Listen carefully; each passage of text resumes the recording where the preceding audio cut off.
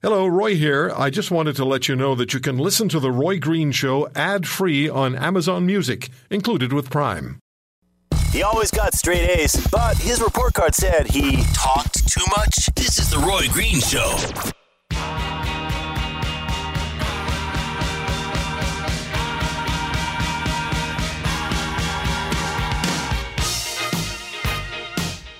For us, this campaign is about change for the better. It's about a future in Ontario where people can start building a better life again. And that's going to remain the focus of me as the leader. It's going to remain the focus of my candidates in the ridings. People want change. And if you thought the Liberals were bad, an NDP government would be 10 times worse. Here in Ontario, we live in the very best place in the world. I love this province. I love its people. And even if I won't be leading this province as Premier, I care deeply about how it will be led.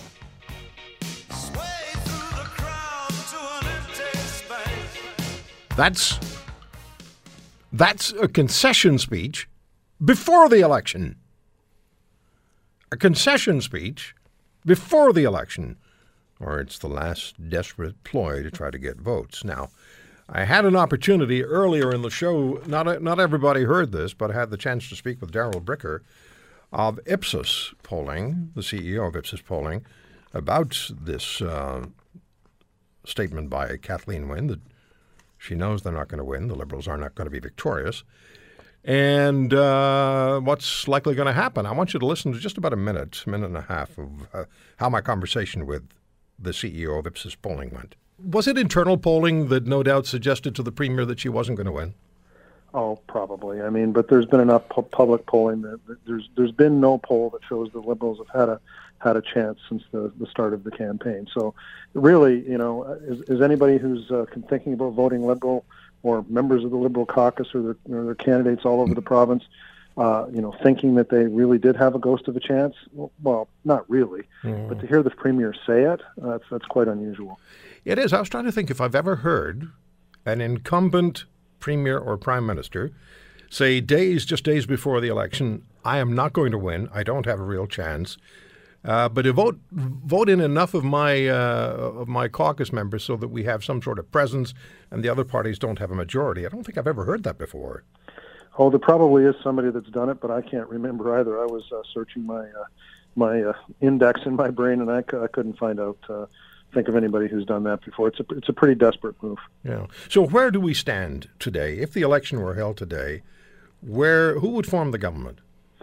Well, we've been saying for quite some time now that, even though the NDP had surged a bit over the space of the last couple of weeks, that the way their vote has distributed around the province and the intensity of the support that they have from the people who are voting for them probably gave an advantage to the Progressive Conservatives. So even though the numbers look fairly close in terms of where the Liberal or where the NDP and the Conservatives are, the Conservatives have an advantage. Now, is it enough to get them a majority government? That's the part we don't know and will become clearer as we go through the course of this week, but it looks like it's advantage Conservatives. So there's a bit of the interview with Darrell Bricker, almost a Doug Ford, with Darrell Bricker, the CEO of Ipsos. Let's talk to... Are you there? Oh, Catherine Swift, WorkingCanadians.ca, formerly the CEO of Canadian Federation of Independent Business. Hello, Catherine. Hi, Roy. Linda Leatherdale, the former money editor of the Toronto Sun. Hi, Linda. Hello, Roy. And she sat beside Justin Trudeau day after glorious day. Michelle Simpson, the former Liberal Member of Parliament and seatmate to the Prime Minister of Canada. Hi, Michelle. Hello, Roy. So here we are. We have a concession speech before the election, which is kind of different.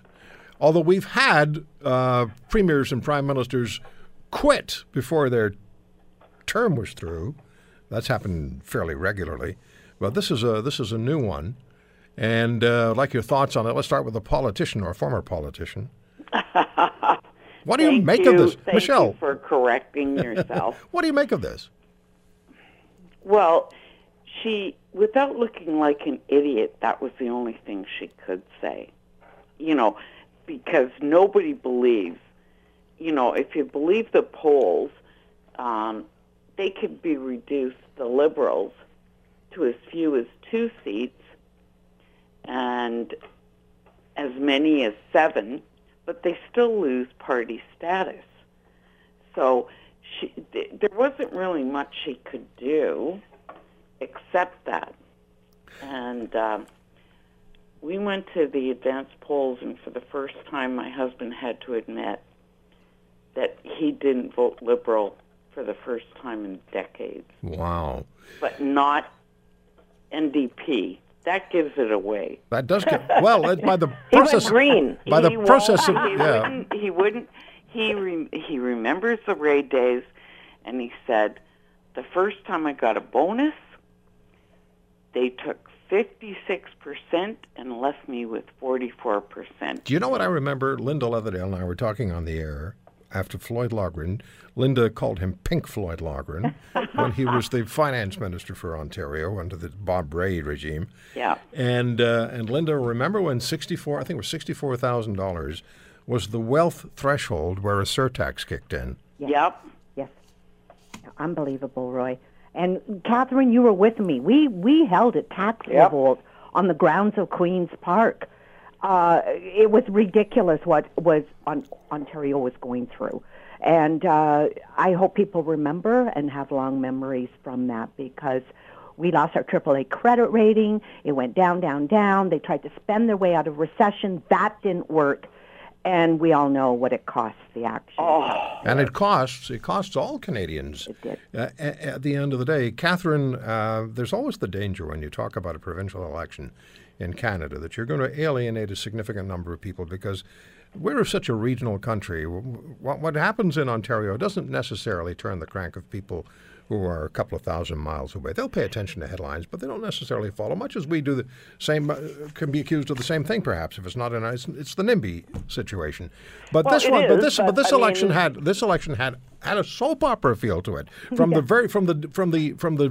the failure of Patrick Brown on forward.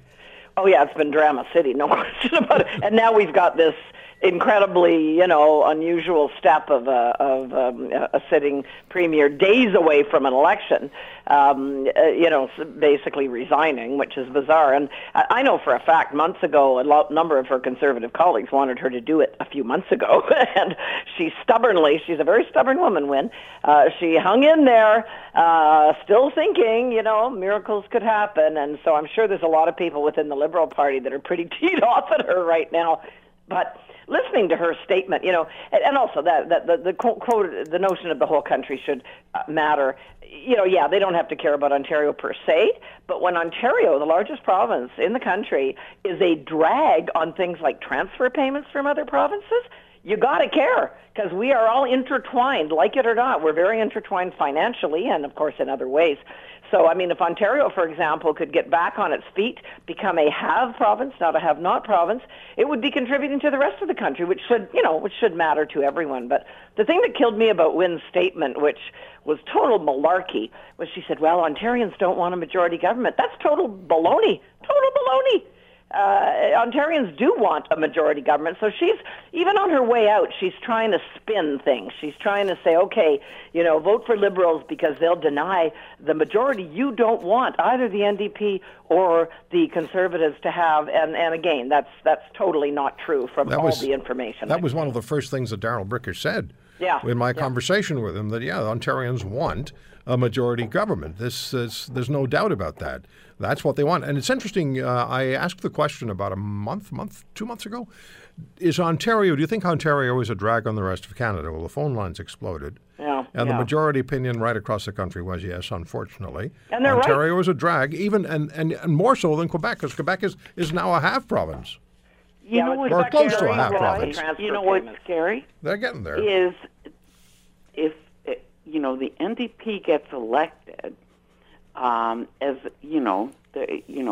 Horwath is premier, we've got the 3 economic drivers, like BC, Alberta, and Ontario, under NDP rule, and that scares me. Yeah, no, very true, Michelle.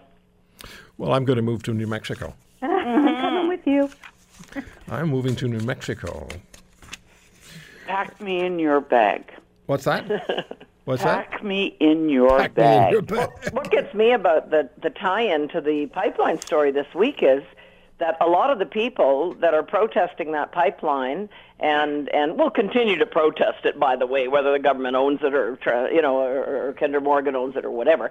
But a lot of those people are the people that are actually running for office in Ontario for the NDP right now. And I'm thinking, ooh, that's really the kind of government we want, obstructing anything that could create some prosperity. And no, I don't remember when I was last arrested by the police. Yeah. Let me take a quick break. We'll come back and we'll talk about that pipeline situation and about the tariffs on Canadian steel and aluminum decided on by the United States administration, or, as people say, by Donald Trump. We will come back with Catherine Swift, WorkingCanadians.ca, Linda Leatherdale, Vice President of Cambria, Canada, and Michelle Simpson. You'll find Michelle on Twitter at Michelle Simpson, and Linda Leatherdale is at L Leatherdale. Anyhow, we're back with the beauties in just a minute. He doesn't like bullies, and he'll call them out. This is The Roy Green Show.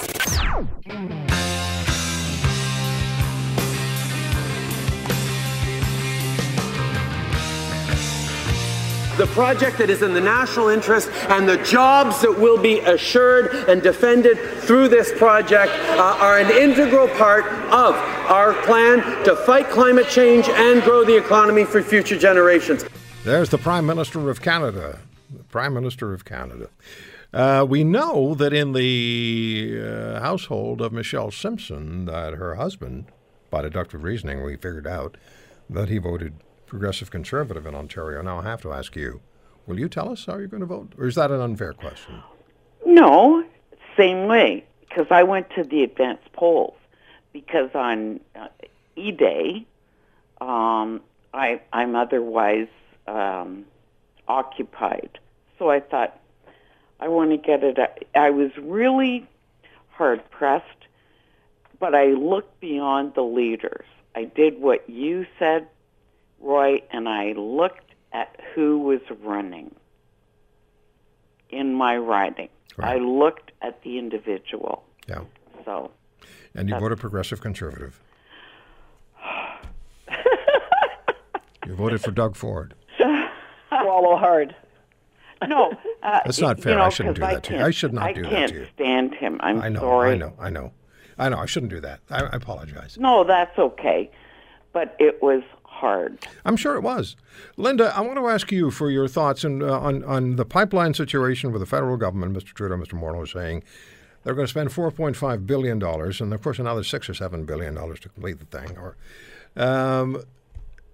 Your thoughts on spending that kind of taxpayer money, and then your thoughts. Let's have you lead off on the tariffs on steel and aluminum. Oh my goodness. Okay, I'm just going to say, like father, like son.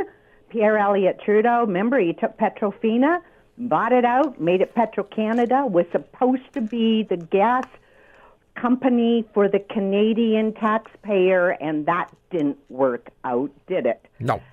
So here we go again. This nationalization of this work. I have my doubts, and I've listened to your show earlier, Roy, and a lot of the callers in are saying we need a leadership on this, and I don't think we saw the leadership that we needed, particularly with the hostile situation going on right now with NAFTA, and certainly now slapping these tariffs on the EU, on Mexico, and on Canada for aluminum and for steel. Maybe we should grow some. I can't say that on Yes, there. you can. Yeah, I know what you mean. Guts. And we should start defend. And I mean, people might say, well, you're nationalizing. We are standing up for Canadians because we do own that oil in the ground, by the way, and we seem to get hosed at every corner. We don't refine it. The United States does. We send it down there, and then we get hosed at the gas pumps and overtaxed. Maybe it's time that the people stood up and said, no, we need these jobs. I believe we need that pipeline. Yeah. But we need fairness, fair trade, not free trade. Do you know, Catherine, Catherine, I want my brother to be Prime Minister. Red. Red, Your green? brother? Red. Oh, red, green. Oh, that's right. If you can't be handsome, be handy. Yes, I love red, green. Well, what gets me about all of this business, first of all, massive waste of taxpayers' money that didn't have to happen. But this federal government has zero respect for taxpayers' money. We've seen that time and time again. So nothing new there, I guess. But I still can't figure out how this is going to make the protesters go away. It's not. This does not It's solve not. the problem. It's not. The problem wasn't that there wasn't money to pay for this stupid thing. Of course there was money. And lots of it, private sector money that wouldn't cost the taxpayer a dime. And this does nothing. In fact, Horgan has doubled down. And I was listening to most of your show today, Roy. So great show, by the way. And I heard people talking about the fact. I think it was Scott Moe that was saying Horgan's doubled down on this. Yep. He's saying, "Oh, this makes me freer to oppose the pipeline." So, even if you hate what they're doing with taxpayers' dollars, which I do, or even if you love it, how does this solve the problem? It doesn't. It does not. Hey, nobody say, what they're hoping is that because Mr. Trudeau is involved, that the protests will somehow magically disappear. Well, it worked well with NAFTA, eh? Worked great. Yeah, it worked great in China too, didn't it? Yeah, it worked well. India was a big hit. India was great. Yeah. India was a fashion show. Yeah, So now, is it on Trump 100%, or is some of it on Trudeau? Well, I'd say I think some of it definitely is on Trump, but I think some of it's on Trudeau too. I mean, they've known this guy was unpredictable for ages. Sorry. And when it gets down to the nitty-gritty detail here, when Trudeau, after the tariffs came on, he revealed that he was going to go down and talk to Trump, which in my view might have been absolutely something to avoid. But he said, "Oh well, but they required this 5-year sunset clause." To my way of thinking, a 5-year sunset clause wouldn't be a terrible thing. So I don't know who's directing the substance of this in Ottawa, but I do think they wear some of it. Yeah. Monsieur Gérald Butts. Yeah, well. You were going to say something, Michelle? Well, yeah, the sunset clause, let's assume that Donald Trump gets reelected. Just assuming. He'll be halfway through his second mandate. So how dangerous is a sunset clause at that point? It's something that could be addressed once Trump is out because they term out. And I just thought, Yeah, I totally agree, Michelle. Totally agree. Yeah. So I thought it was a whole bunch of something about nothing. Linda? Oh, well, I agree with both Catherine and Michelle on that. It's ludicrous. And again, I go back to what your callers in are saying. We needed true leadership on this issue. True leadership. Have some, never mind, grow some. Well, let's put it this way. Justin Trudeau has an ad on Twitter where he's encouraging people to go to his riding of Papineau because that's where they're going to be holding one of the tennis tournaments, one of the major pro tennis tournaments. And what you're referencing is what they hit back and forth across the net. Who cares? Tennis balls. Who cares? Well, I thought, okay. I think it was an epic fail week for Trudeau et al. And his team because the pipeline mess, the whole U.S. situation breaking down like this, it's not all their fault for sure, but a fair bit of it is. Okay, I need a quick one-word response from you on this. G7, success or failure for Canada, Catherine? The existence of it, Roy? No. How are we going to do in the G7? Oh, I think it's going to be a disaster now that this tariff stuff's all happened. Okay, Linda? I agree with Catherine. I mean, come on. This is a sad state of affairs. So, Michelle? Catastrophic. Okay, another good week coming up. Thank you, beauties.